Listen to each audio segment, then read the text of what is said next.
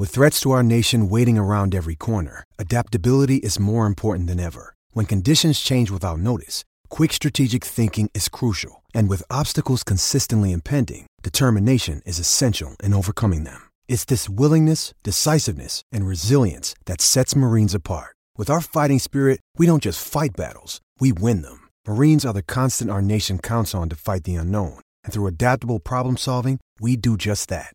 Learn more at marines.com. Welcome to 3, a show about Federer, Nadal, and Djokovic. I'm Gil Gross, host of Monday Match Analysis, with outstanding tennis journalist Joel Drucker and Amy Lundy. And for the 56th time, Rafael Nadal will meet Novak Djokovic on a tennis court, which always excites us. Let's get started. We just watched 8 sets of tennis. 3 was Rafael Nadal's win over Diego Schwartzman. 5 was Novak Djokovic's win over Stefanos Tsitsipas that set up this meeting. So let's hit both matches, and then we will talk about what we expect to see on Sunday. Joel, you covered Nadal Schwartzman for tennis.com. What were your big takeaways on that one? Well, it's just, I wrote about how matches, they might not be decided at the beginning, but they sure are determined at the beginning. And those first 3 games took 25 minutes. And you hand it to Schwartzman. I mean, he is just such a great warrior. He's kind of taken over the mantle from David Ferrer as kind of the people's choice of the feisty, grinder kind of guy. Your kind of guy, Gil. And he fought, and Nadal served at 2-0, and then Schwartzman breaks him back. It's like, okay, now I'm back on serve. Oh my God. Now what? I still got to do this.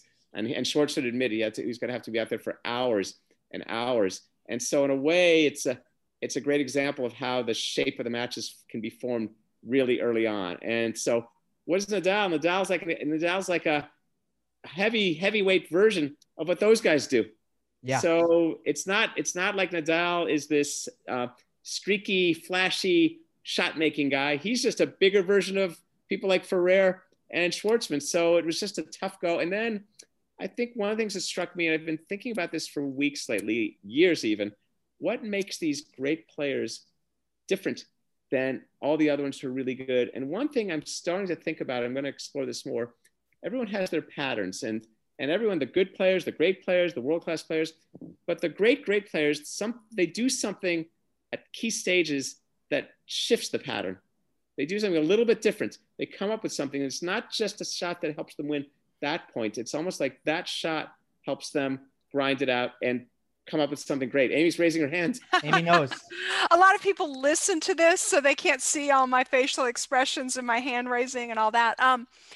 Yeah, if I could just jump in, I want to take you back a little bit, because a lot of the talk about Nadal this tournament has been about conditions, and would these be the conditions that would finally do Rafa in? And my partner, Shane, and I worked really hard on gathering every single clay court match that Rafa has played since 2005, not just RG, but all the other clay court tournaments.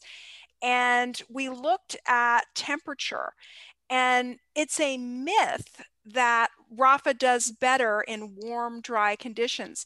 The range which Rafa does the best statistically is around 65 degrees Fahrenheit, around 20 degrees Celsius.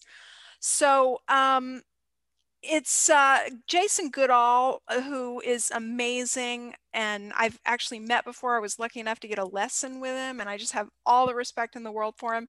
On ESPN.com, he made the comment that everybody else has been making, which Rafa favors warm, dry conditions. And we busted that myth. And I don't even think Rafa knows that actually he favors slightly more humid conditions and slightly cooler conditions. So it's really no surprise that he's not dropped a set in this tournament. So that's number one. But why do people think that? Because people are obsessed with Nadal's topspin. When they think of Rafa Nadal, they think, oh, he's got this amazing topspin. And they think that topspin is the centerpiece or the foundation of this guy's game. But to me, it's not. it's not about a forward topspin ball that goes this way. It's about how Rafa manages the court left to right. So to your point, Joel, the patterns. I tagged a match last year at Roland Garros, courtesy of Infosys, because they're amazing with this stuff.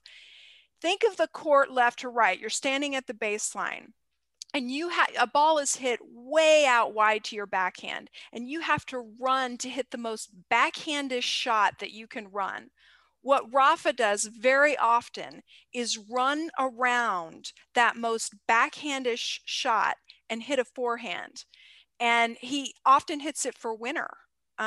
So that is the pattern, his running around to hit forehand and doing it over and over and over and over again that makes him the great player that he is. So exactly. So he runs the patterns, and these great players run the patterns good, and a lot of players run their patterns good. But then one of the things that I'm trying to see happens, then at key stages, it won't just be the pattern. Sometimes the weapon is knowledge. Like, yeah, I know you're going to do that. It's like, here it comes, deal with it. Here comes the big four. And just like when Nadal, we know in the ad court, he's going to serve wide 70, 80% of the time. But the other thing is also, no, you know what? On this point, I'm going to come up with a drop shot. I'm going to serve and volley. I'm going to do something just a little different than I've been doing the whole match. It's like the great football quarterbacks, like Joe Montana suddenly throwing to that receiver, not this receiver. I guess I should say Tom Brady or Patrick Mahomes. Sorry, I'm dating myself. Yeah. Wasn't it a break point in the third set when Rafa serve volleyed for the second time all match? That's right. Yeah. And saved it. That's right. Yep. And the first one had come earlier when he was serving at 4-2, 30-15. And he missed a fairly makeable backhand volley. But the thing I think about Nadal, he's willing to do these things and he practices things. So his line is both broad. I love that it's also narrow enough that he's going to run that play right. You're so right, Amy. He runs around his backhand and he can just pulverize the ball, that inside out one, and just spread the court. And they know it's coming, so they got to deal with that. And just when they think they've got the pattern understood to some degree, and it's late, he might come up with something. And it's not. It's a surprise. But my thinking now, it doesn't just help them win that point. It also puts the opponent's mind on edge. It's like, oh wow, wait a second. Jesus, he did that to me now. Is he going to do it again? And now I have other things to deal with. Now the knowledge and doubt is yet broader. And these guys practice these things and they do. Then you could see how Schwartz is like, whoa, I wasn't ready for that. Yeah. And that's the kind of thing Schwartzman can't do. He doesn't do. No, but it right. Any pattern, you still have to be able to execute the shots. And who can execute better than the big three? Well, that's true. But I'm talking about the anti-pattern. I'm talking about we've been throwing to wide receiver, we've been throwing this tight end, and now we're going to run the quarterback draw. And any quote unquote pattern, they call it 7 out of 10 or 8 out of 10 or 9 out of 10. And then you have your off pattern, which is 3 out of 10, you run something else, or 2 out of 10, you run something else. And that's where the surprise elements come in. And but I mean, the fact that he would play that point in such a critical situation makes him the great player that he is. And what do you think of his second serve return position? But wait, I want to get back to something before we get to this, before we get to second serve position. You said Schwartzman can't, but that's because that comes down to practice. That comes down to hours when in the off season, putting in a little more time on something, because it doesn't mean he's incapable. So this gets to to me, and this has big implications for player development. It's like the way I think, okay, Simona Halep, why didn't you ever win a tournament serving and volleying? I only half agree with you. Okay. The other half is we're talking about someone who claims to be 5'7", whose first serve is about 100 miles per hour, if that. And, so he'll never, he won't have the pop on that shot. And he doesn't have the reach at the net, and he doesn't hit his first forehand as big as Rafa. And I don't think he'll ever be able to. I mean, I think that there are some limitations. The net play, I'm going to give you a little, net play isn't about, volley is about attitude. And sometimes in today's game, it's about surprise. I'm not saying Schwartzman's going to become Patrick Rafter. I'm just saying Schwartzman, you just invest in that and you'd be surprised, because occasionally what do you do on a big point when you're returning? You mostly want to get the ball in play.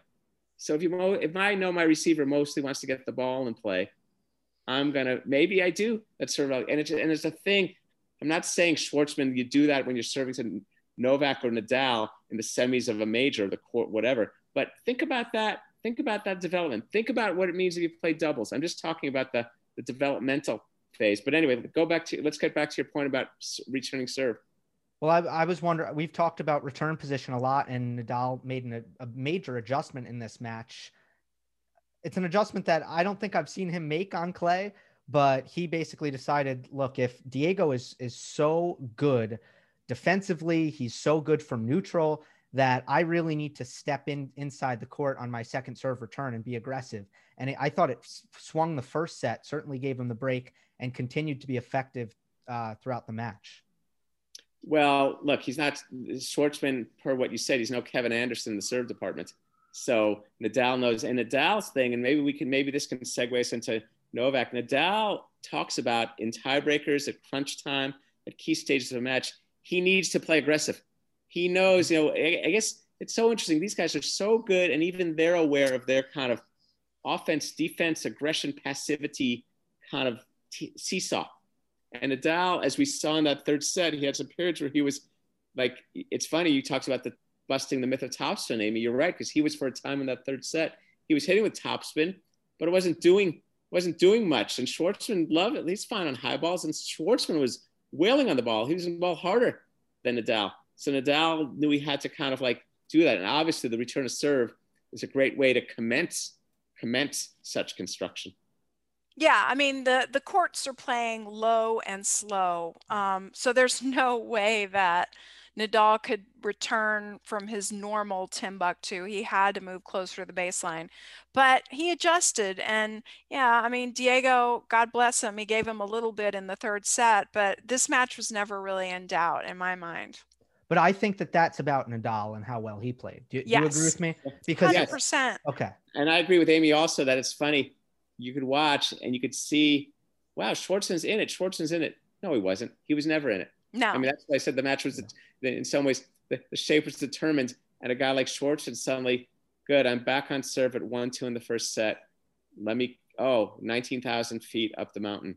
And so this gets to kind of the skill building thing. And this is no rap on Schwartzman. This is just almost like broader points for parents and players. It's like, wow, if you come across someone who does what you do sort of better, you're going to lose 92% of the time. You're going to lose a lot. You need to broaden so you have some other things to bring to the party. So, but I'll tell you what, Gil, the person who really was in the match was Steph Tsitsipas. I mean, he made that a match, and that was really impressive. And we were talking a lot about Tsitsipas in the last podcast, which I'm glad we did. And you guys know I'm a fan of his game. And we didn't quite get it right, though, because he has not been in this position yet again where he's had to kind of exercise those demons, because in this match, he was coming from behind to draw even. But Novak was the one who had a match point in the third set and let it go by. So it was a great match as well. Yeah. But he found some redemption. I think I wrote about Tsitsipas a couple of days ago, and I think he gained some redemption in his way. The Rublev win, he lost to Rublev in Hamburg. The Coric thing haunts it. The Coric going way back to a year ago with Wawrinka losing in 5 hours at the French Zone away. At least the good thing for Tsitsipas is he got to play a major very quickly after that frustrating U.S. Open and kind of get back on the horse again and reach his second slam semi. And yeah, this was a very positive tournament for Tsitsipas to avoid the potential round one loss that looked like it, when he was down 2-0. To beat Rublev in straights was a result that far exceeded my expectations. Not that I didn't think he could win that match. And then in this match from down 2-0, one thing you can never question about Stefanos is his compete level. Like, he actually has that almost like Nadal level of try hard competitiveness and intensity. where I think he struggles is when he gets too tense. He almost gets too excited.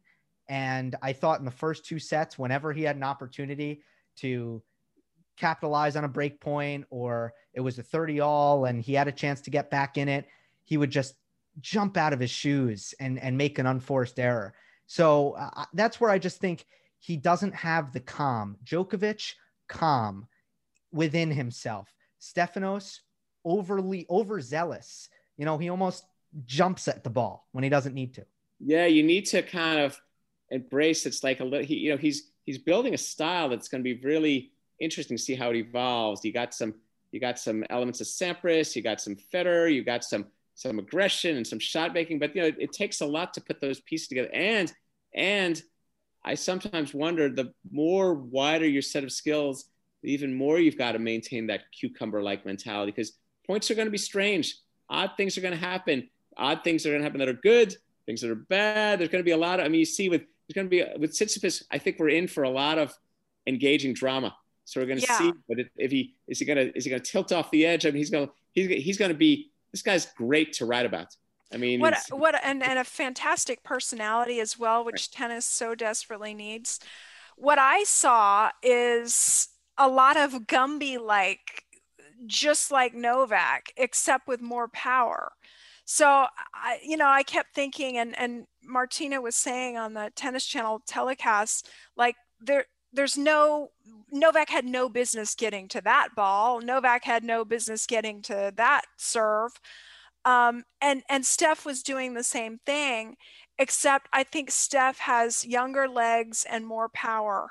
So for me, I think it's just about honing and reeling in that power and knowing when to play offense and defense in these situations on the break points, like you said, Gil, because I think he was 0 for 10 on his first break point tries. And then he really turned it around. Well, in some of those break points, he didn't even get the return in the court. So, and I know he wants to, and he wants to play bold kind of tennis. I mean, there's we'll talk about this offline sometime, Gil. There's a little different gestalt to what I would call the Sampras, Federer, Tsitsipas way than what I would call the Michael Chang, Leighton Hewitt, Rublev way of playing.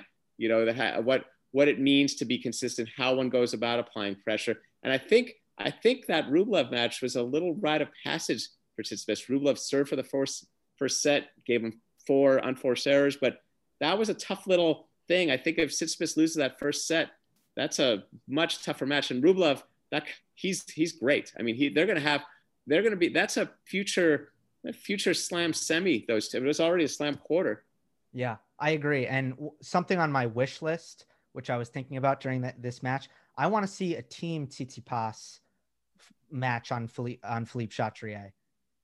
Oh, that's interesting. Two one-handed backhands. It's interesting though, when the ones meet sometimes. I remember this. I watched Amelie Mauresmo play Justine Henin in the Wimbledon final, and it has the appeal of the one versus the one, but then sometimes it's yet another case of two similars. So they don't quite. It would be neat to see, it's sometimes like the contrast is what makes all these things vivid. I mean, but it's at the same time, it still would be neat to see because you've got so much energy and shot making and all that stuff. That would be fun to see. But getting back to Novak, let's talk a little bit about the preview of the big match.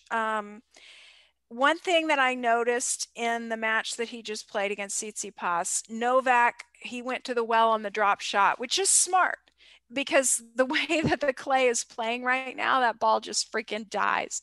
And Novak was incredibly successful with the drop shot in this match. Don't quote me, but it was something like 25-3 or 25-4 points won when he employed the drop shot. That's the question, guys, though, is he going to be able to do that against Nadal, that level of success? Well, let me say something about Tsitsipas. Yeah, go ahead. If I could. Sure. I have noticed, and I noticed this for the first time when he played Nick Kyrgios in the final at the City Open in Washington, D.C. Every single drop shot that you hit against Stefanos Tsitsipas, he punches the ball deep down the line. That is his only response. He never redrops. He never goes short angle cross court. So, I mean, it's almost like, I don't know how, I don't know if he knows this about himself, but it's like, Gil, I thought crazy of you when I was predictable. watching that match because he was doing the same doggone thing again. He did at the very end feather a couple short angle cross, but the Yeah. vast majority, you're right, he was doing the same thing over and over again. But Gil, if that's the only problem, that's an easy Oh fix. yeah, absolutely. It's just I was watching every time Novak would step in and then hit the lob volley often, or he would at least be there for the pass, bringing it to Nadal. Nadal, it's very difficult to predict what he's going to do when he gets up there. He's I, got excellent improvisation and great hands up there. I also think that the Tsitsipas ball, which is flatter and not as jumpy as Nadal's, gives a guy like Novak more opportunities to drop shot the ball because it's more in his contact points. I think Nadal doesn't hit as many balls that give you the chance to drop him as much. I mean, his like, for example, if you hit a ball to Nadal, if you can hit a drop shot off a Nadal forehand, that's pretty good. I mean, you know what I mean? It's like, It's got to land in the service box, and then well, you can that's do right. it. So Nadal's forehand has to land and not too angled.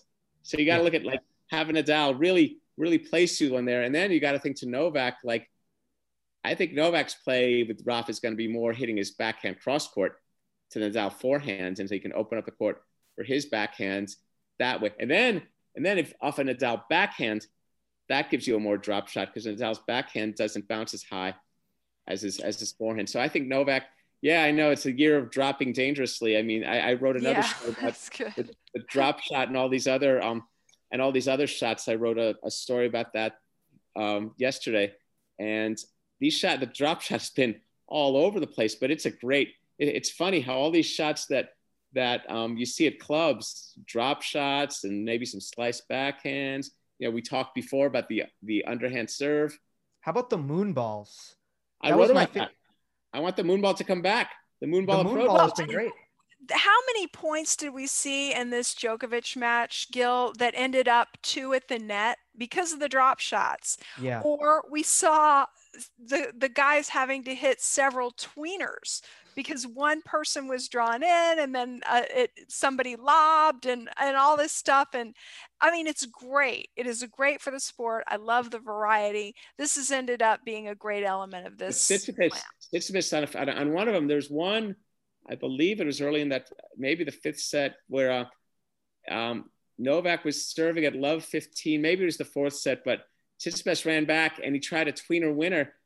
If I'm running back and I got time, I'm going to lob maybe the best player ever with the worst overhead for a guy who might be the best player ever. I mean, Novak, when he lines up, I mean, I'm not saying it's awful, but there are times he lines up that overhead. I think, all right, easy, steady. I mean, it's like Shaq at the free throw line sometimes. It is hard to lob though when your back is to the net. That is very difficult. And I actually pulled a ligament in my foot trying to do that once. Now, time out. So, I feel your pain, but it's not hard when you're a pro tennis player and you're running back, and you're retrieving a ball, and you're going to go for the tweener. You can lob. No, Steph tried to do it in this match a couple times and it didn't work. I mean, you're not just jogging back at a nice little pace. You're sprinting back because you're 2 inches from the net. Your back is to the net. It's not that easy to lob. I know, but it's right. It's easier to hit a tweener. You tried a tweener? No, I don't know how to tween. What do you think, Gil? Yeah. What's the easier play on that? The tweener lob. No, I'm joking.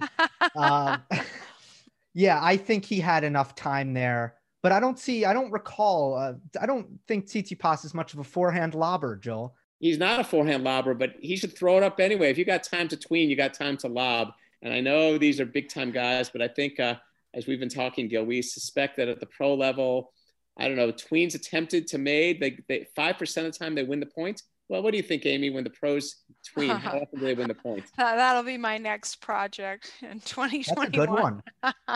Yeah. Okay, Joel, you go get them on that. That, to me, is a tough shot. Yeah, of course. Of course. That's why I think some of these guys like Tsitsipas, who lives to be on SportsCenter, he should just, on some of these points, particularly someone like Novak, you throw it up high. And I think, again, to get back to our 3, they're good at playing the percentages a lot of the times. I mean, they know about that. Nadal, he knows how to lob. Before we talk about Nadal and Djokovic, I just have to say this about Tsitsipas. I'm really impressed with his patience, because this was a slam where it was not easy to put the ball away. I mean, you had to have a lot of persistence, and he did not give up. He had a great run at this tournament, and I was kind of working a little theory, and I have been for years. I call it the Jeannie Bouchard theory, that the more you're on social media, the more your brain becomes conditioned to the dopamine hits and to not be very patient. And I know that Steph is very active on social media. And I just thought, I don't know if this, I love his game, but I just don't know if this guy has the patience. Well, this tournament proved, and others are proving, that he's here to stay. Well, now we got to torment you, Amy, with some more studies. With tweets and Instagrams per rally length. I mean, we're just going to have all this cross section. So, anyways, your point was that the person who spends more time on social media, their mind is going to want them. They're not going to be a grinder. So, for example, someone like Nadal, he's scarcely on it or whatever. I'm not saying it's true. It's an interesting thought, isn't it? It's an interesting. Well, in fairness to Stefanos, he does lay off the Twitter for when it's a big tournament. He does take a step back, doesn't post as much on YouTube. So let's give him some credit for that. Okay. Best theories are half-baked. I like a good half-baked theory. I mean, that truly is half-baked, but it's interesting because I mean, it really is interesting because I mean, we know what's happening to Kyrgios right now. Well, Amy, a lot of people, when the next gen were really kind of still next gen and they weren't proper adults, as Stefanos said earlier this week, people were actually saying like, oh, they're on social media, that's why the new generation can't win. I'm like, if that is your theory about why the next gen hasn't won a major, then you are just ignoring every other sport. Are basketball players not on social media because the young ones are doing just fine? And that was going all, and that got a lot of traction. Well, no, but again, traction. But again, I'll say this again: traction among whom? Traction among people who follow the sport and want to toss out theories. I didn't see myself or Chris Clary or John Wertheim or Steve Flink doing a serious look at this. It's just kind of like again, it's just like there's people in the peanut gallery shucking and talking. Not that those white guys are the end all be all. I mean, Chris Clary, I like to give him a hard time because I don't know, it was maybe 6 or 7 years ago. He wrote at least one very long article predicting the end of the one-handed backhand, and he was pretty sure about it too. No, he was. I know the article you're referring to. I think he was referring to, and I wrote about some of this the other day. He wasn't referring to the end. He was referring to it's not as prominent. He wasn't going to say. I believe the word he used was demise. Yeah, demise is different than, you're right, demise, but demise does not mean termination. And one of the things I wrote about the other day. Demise means death, doesn't it? Not necessarily. No. Okay. Well, I think it means I want to downward. finish this. I want to make a point about this. Okay. I thought demise meant end. Let's look that up. There are 6 one-handers in the top 20. And my point about the one-handed backhand in today's game is that if you have one, it better be incredibly good. So that's kind of the thing about the one-hander in today's game. And it has declined. I don't think it's going to go permanently extinct.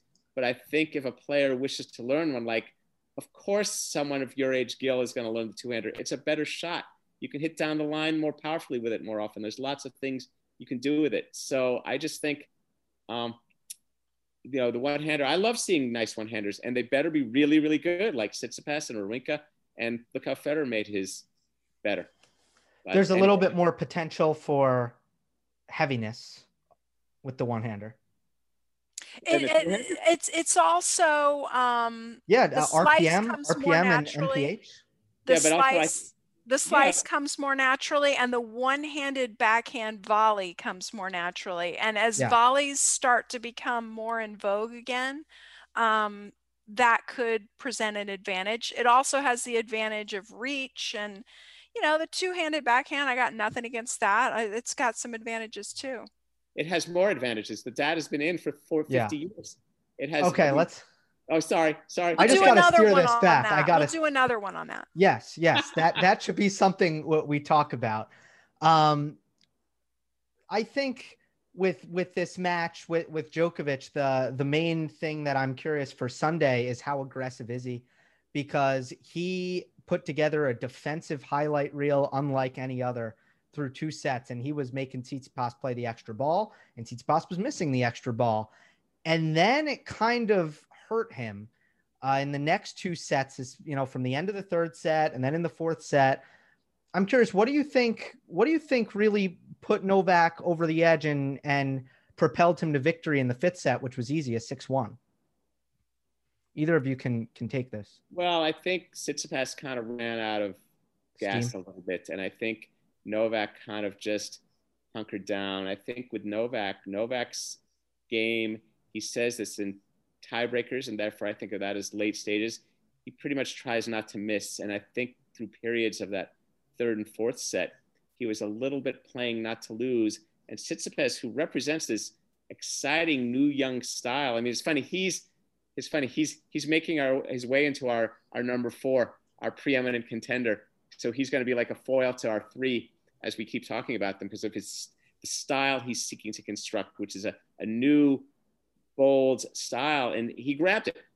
Okay, Novak saying, I dare you to try to beat me. And Tsitsipas is a little further younger than, let's say, the Thomas Berdysches, the David Ferrers, the Tsongas, and he kind of grabbed it and he took it. And then I think Novak, I don't know, Amy, what do you think was happening in that 5th set? It's pretty, what I saw was that he hurt his knee. It was like the top of the knee, and he did get a trainer come out, and it was right after he had held serve, and he looked really amazing. But I looked at him and I saw some grimacing. And, these guys do that occasionally. If they're tired or whatever, they'll grimace. But it was one of those where I was like, huh. And then he did call the trainer. And so I think that might have come into it. We'll see maybe in the post-match, or maybe he won't say anything about it at all. But that, to me, was a factor. I think it would have been a lot closer if he hadn't had that problem. Yeah, I think he also, just the physicality and maybe the whole run of it all. I mean, this is maybe where it's experience and all those intangible things. I mean, Novak, okay, I'm Novak Djokovic. I'm in the 5th set of a major semi. Once again, I know what to do here. Just buckle down and do your thing that you do well. And Novak, again, he is now, I think he's 32-10 in 5 setters after winning this one. I mean, so good in these late stage matches, so good at airtight. And at that stage, then it's not defense. I think it's kind of this forceful offense, that his balance, his movement, and I think he almost had to remind himself who he was, or see, can Tsitsipas keep this up? I mean, there was a certain kind of a redlining a little bit to Tsitsipas, don't you think, that he was really? Well, again, I mean, not to belabor the knee, because who knows, but I did notice that after he saw the trainer, there was one more drop shot that he tried to run down, and he slid right into it. And then he kind of shook off his leg, and he was a little bit walking with a limp. Then there were another couple of drop shots that Novak hit that he didn't even bother to run for. So, and this was a guy that was like trying hard, and making steps toward the ball the entire match. And then at the end, he just, so maybe that was something, or, maybe it was, like you said, it was just the consistency of Novak. But looking ahead to Novak and Rafa, you cannot mention this matchup without talking about 2013 at Roland Garros, the semifinal. And anytime anyone brings up this match, Gil, I say it's he touched the net, that match. Right. And everybody remembers it's the best match. It's one of the best matches they ever played. I mean, I was right there at that match, and it was fantastic tennis. And 9-7 in the 5th. Is that right, Joel? That's right. And that Novak was a 30 all point though, right? That was a deuce point. A deuce point. At 4-3. And then didn't Novak win the next point? I think he did. It was that point is of overrated Okay, importance. interesting. I didn't remember that. I overrated it. You're right. But either way, yeah, it was some great tennis from then. So the question becomes, they're both better. This is amazing about these guys. They're both better tennis players now. Wow. And so how much more is one better than the other? I mean, that's kind of the thing for Novak. And we were talking about this before. I mean, Novak has pretty much taken charge of all the territories. If you look at that as a geographic landmass, he's taken charge of all these territories. He's been beating Nadal at hard courts. He beat him at Wimbledon. He tuned him in the Australian Open final in 2019. That was just remarkable. But Nadal was like, just don't forget, guy, I am the king of clay. This is my kingdom. So he holds that. So I don't know. This is really, really intriguing. I think interestingly, both, if you want a little advanced scouting on how they will play each other, based on what I know, I think that interestingly, both players will be going after each other's out wide forehand. So I mentioned that Nadal is really good at the runaround forehand. So the place that you don't want to hit to Nadal is anywhere in the center of the court. Where you can actually draw errors is way out to his left-handed forehand. That's where he sometimes, his forehand. So I look to Novak to actually hammer the forehand in that zone. And Novak right now is playing, almost impeccable tennis. So what can you do? It used to be that you could get Novak to make errors in that zone as well, the outside forehand. And in the match that he just played against Tsitsipas, it was turned when Tsitsipas started hitting the down the line backhand to Novak's forehand. That's where he was setting himself up to win points. So it'll be interesting to see if Nadal takes note of that. Well, he'll be hitting forehand. I'm sure he will. So here's the deal. You're right. This is great. So Novak, this is so great about matchups and rivalries. Nadal's natural shot is a cross-court forehand, which for years until fairly recently always was tough for Federer. Novak has a natural shot, which is a cross-court backhand. It's a very natural shot for him to hit wide to Rafa's cross-court, to Rafa's forehand and extract either errors or short balls that he can attack. Right, Nadal is less productive running wide to his forehand. So Nadal knows, and I saw this as far back as the 2011 US Open final. Novak wins the first two sets, and Nadal realizes that the only way he can get in it is to start lashing his forehand down the line, inside out, getting that jump. I mean, that's not an easy shot to hit. That's not his natural shot to hit, but he had to generate that kind of angle, whether it's the off forehand, but not just straight, but top spin, inside out, away from Novak's. And he won that third set in 2011, but he did win the fourth. He wasn't quite good enough. So he's worked a lot on that forehand in the last few years because he knows that's the shot he needs to have that helps him beat Novak. So now we're going to see them playing on clay. Gil, you had some info on their clay results. Well, I was just going to say this entire pattern comes down to surface because there is just no doubt that on hard court and on grass, Novak has won the ad court, cross court pattern. Just coaxing short balls by hammering Nadal's running forehand and then stepping up and taking his backhand early on the rise, and he's able to redirect it. And I'm sure if he gets that shot, he'll hit some drop shots down the line as well. But then on clay, when you give Nadal time on his forehand, it becomes a completely different shot. He's no longer rushed on that side. And if you go back to that 2013 French Open semifinal, what won Nadal that fifth set? What took over the match? It was without a doubt just massive barrages of forehands from Nadal.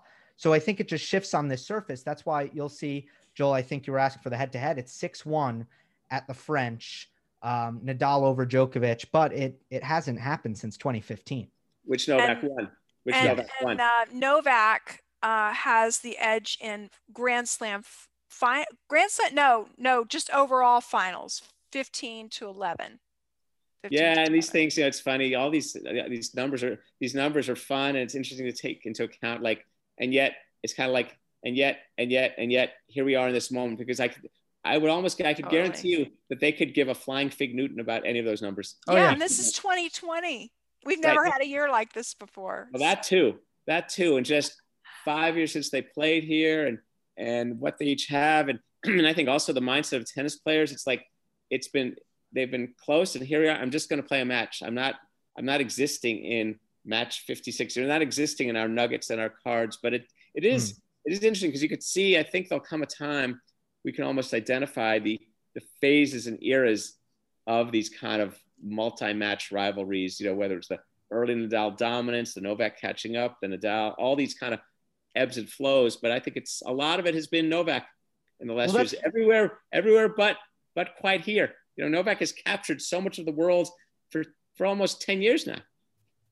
Well, I'm so curious about that. What era are we in on clay? It's been so long, we don't know. And Joel, you commented a little bit earlier in the show where you said they're both better. I would modify that and say they're better at a lot of things, but they're not near. But they're also worse at some things, especially in Nadal's case. His game is completely different. So I almost feel what is Nadal worse at? He's less physical. He doesn't move or defend as well. What's that mean? Is he a less good tennis player? He doesn't cover the court as well. No, I'm not saying he's a worse tennis player, but he's worse at that aspect of the game. Yeah, it's funny how that's a great insight, and it's just interesting how players evolve and who they are. It'd be interesting to talk to them. It's like I've tried to talk to players. I was talked to a Grand Slam champion about this. I said, well, were you better at this age or that age? And it was kind of a head scratcher, because on the other hand, they were smarter and they'd gotten better because they were playing some better players. They're playing better players. There wasn't a Tsitsipas, there wasn't a Tsitsipas 10 years ago. It was much easier for these guys to play Roger Federer on clay than it might have been to play Tsitsipas. Oh, so it's just intriguing. So the era, look, Rafa Nadal has won this thing 12 times. So we're still in the Nadal rules clay era, but Novak has been ruling the world quite often for 10 years. Yeah, this is going to be a whopper of a match. This will be great. I have a question for you guys, since this is the big three. If you're a Federer fan, and we know they're out there. Who are you rooting? Yeah. Who are you rooting for based on where the tally is now? From a tally standpoint.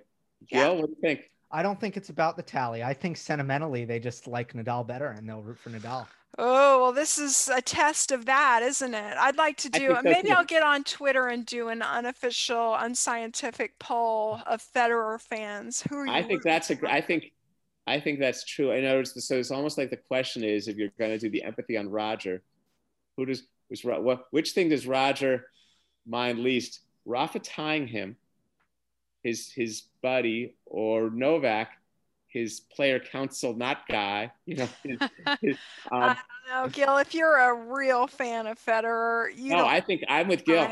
I think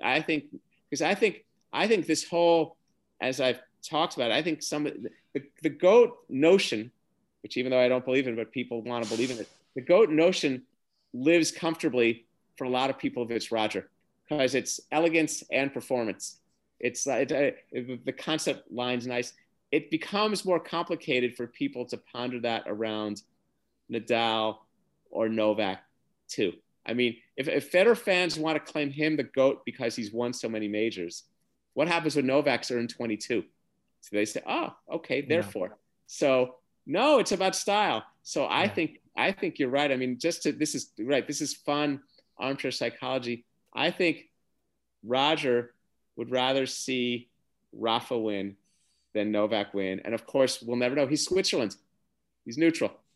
He's neutral. He's going to sit it out. He has all year, all this stuff with COVID and the U.S. Open in Cincinnati. And he's proclaimed, he's probably booking his 14-day Australia hotel for his pre-Aussie quarantine. And he's probably helping build 3 courts at that hotel so they could all practice. so he and Alex in both sets of twins. Oh, they're gonna have the Roger Federer Melbourne Tennis Complex. Yeah, 8 courts. I wanted to name one of my tennis teams, my USTA tennis teams, Federer's twins. And then Yeah. on the back of the t-shirt, it was going to say both sets. That's great. But I think the USTA has a policy against using professional players' names in your team name. They thought of that one, didn't they? Fed Twins. They could think it's like FedEx or something. Really? You can't. And then the other one I wanted to do was Andy Murray's hip. Andy Murray's new hip. Yeah, right. As the team name. You can't name a league team after a pro player? I think there may be in the fine print a policy against that. You could they're more that's fascinating. Wow. I had no Well, idea. yeah, because you're borrowing their name or likeness. And speaking of that, one show that we will have to talk about eventually, or one thing we will have to do on the docket, is this GIF controversy, because it's actually kind of a big thing in tennis. So we'll talk about that. At some point, we'll do the best of 3, best of 5 debate as it relates to the big 3. We got lots to talk about. We're going to do Hawkeye on clay. We'll just hit all the... Hawkeye on clay is fascinating. Well, at Hawkeye has become fascinating because Hawkeye on clay is the last bastion, because I think Hawkeye everywhere is going to happen, right? I think we're pretty much thinking that's going to happen. Well, my thing is, I really like Hawkeye, and I really like the interface with the fans, the clean, like, you see the stripe, you see the ball, the shadow. Whoever did that artistically is brilliant. But the question is Fox 10, which is really it's not an algorithm or a mathematical thing like Hawkeye is, it's actual video. Is that a better technology to use? Just something we can talk about. That's a possibility. Let's get to keys to the match for Sunday, and then we will wrap up and do another after the final. So what do you think swings this, Amy? I guess on both sides, Nadal, Djokovic, what's going to determine this? I go back to the drop shot only because of the way that it's playing on these courts at this time, and just how much Novak is using it. He's using it a ton. So you can just like picture the Djokovic fans, Djokovic nation, if Novak is not executing those drop shots to the same successful level that he did today, they're going to be like, don't hit that. So I think how the drop shot is used and the amount that it's used and the effectiveness is a huge key to the match. Joel? Nadal's forehand and his capacity for aggression. It's so interesting. Nadal, most of his career, has been the house money guy. Like, for Federer to beat Nadal anywhere, Federer has to be the one running more plays, doing more things. But I think for this match, Nadal has to be the innovator. Nadal needs to be the innovator. He can't just do as much business as usual. He needs to kind of go after it and chase it and do things. And again, I'm not saying he has to become Patrick Rafter or Pete Sampras of the net, but there are ways he needs to kind of like throw punches at Novak, and that involves, quality returns and more importantly, second and third balls where, as Amy was talking about, he stretches out the court, he comes to net, he looks to do things to jolt Novak, because and based on really what this rivalry has been for several years, Novak hunkers down and he just goes to work with that backhand and he hangs with the forehand, and it's all pretty good for him. What do you think, Gil? I'm in Joel's stratosphere, because as much as I love long rallies, I just don't see, and they're going to play a lot of them. I see it going kind of 50-50 there. Who's going to find those, that quick aggression, the serve +1?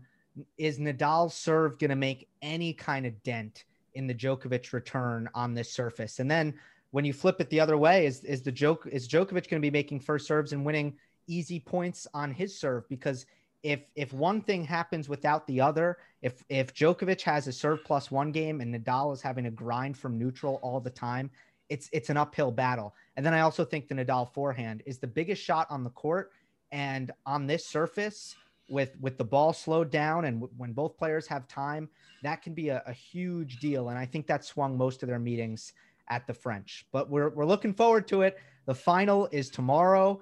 We will record shortly after the final, and that's going to be fun. We have our first meeting of the Big Three since the conception of this show. It's very exciting. Don't forget to rate and review on Apple Podcasts, subscribe on YouTube, like the video, leave a comment, and we will see you next time on the next episode of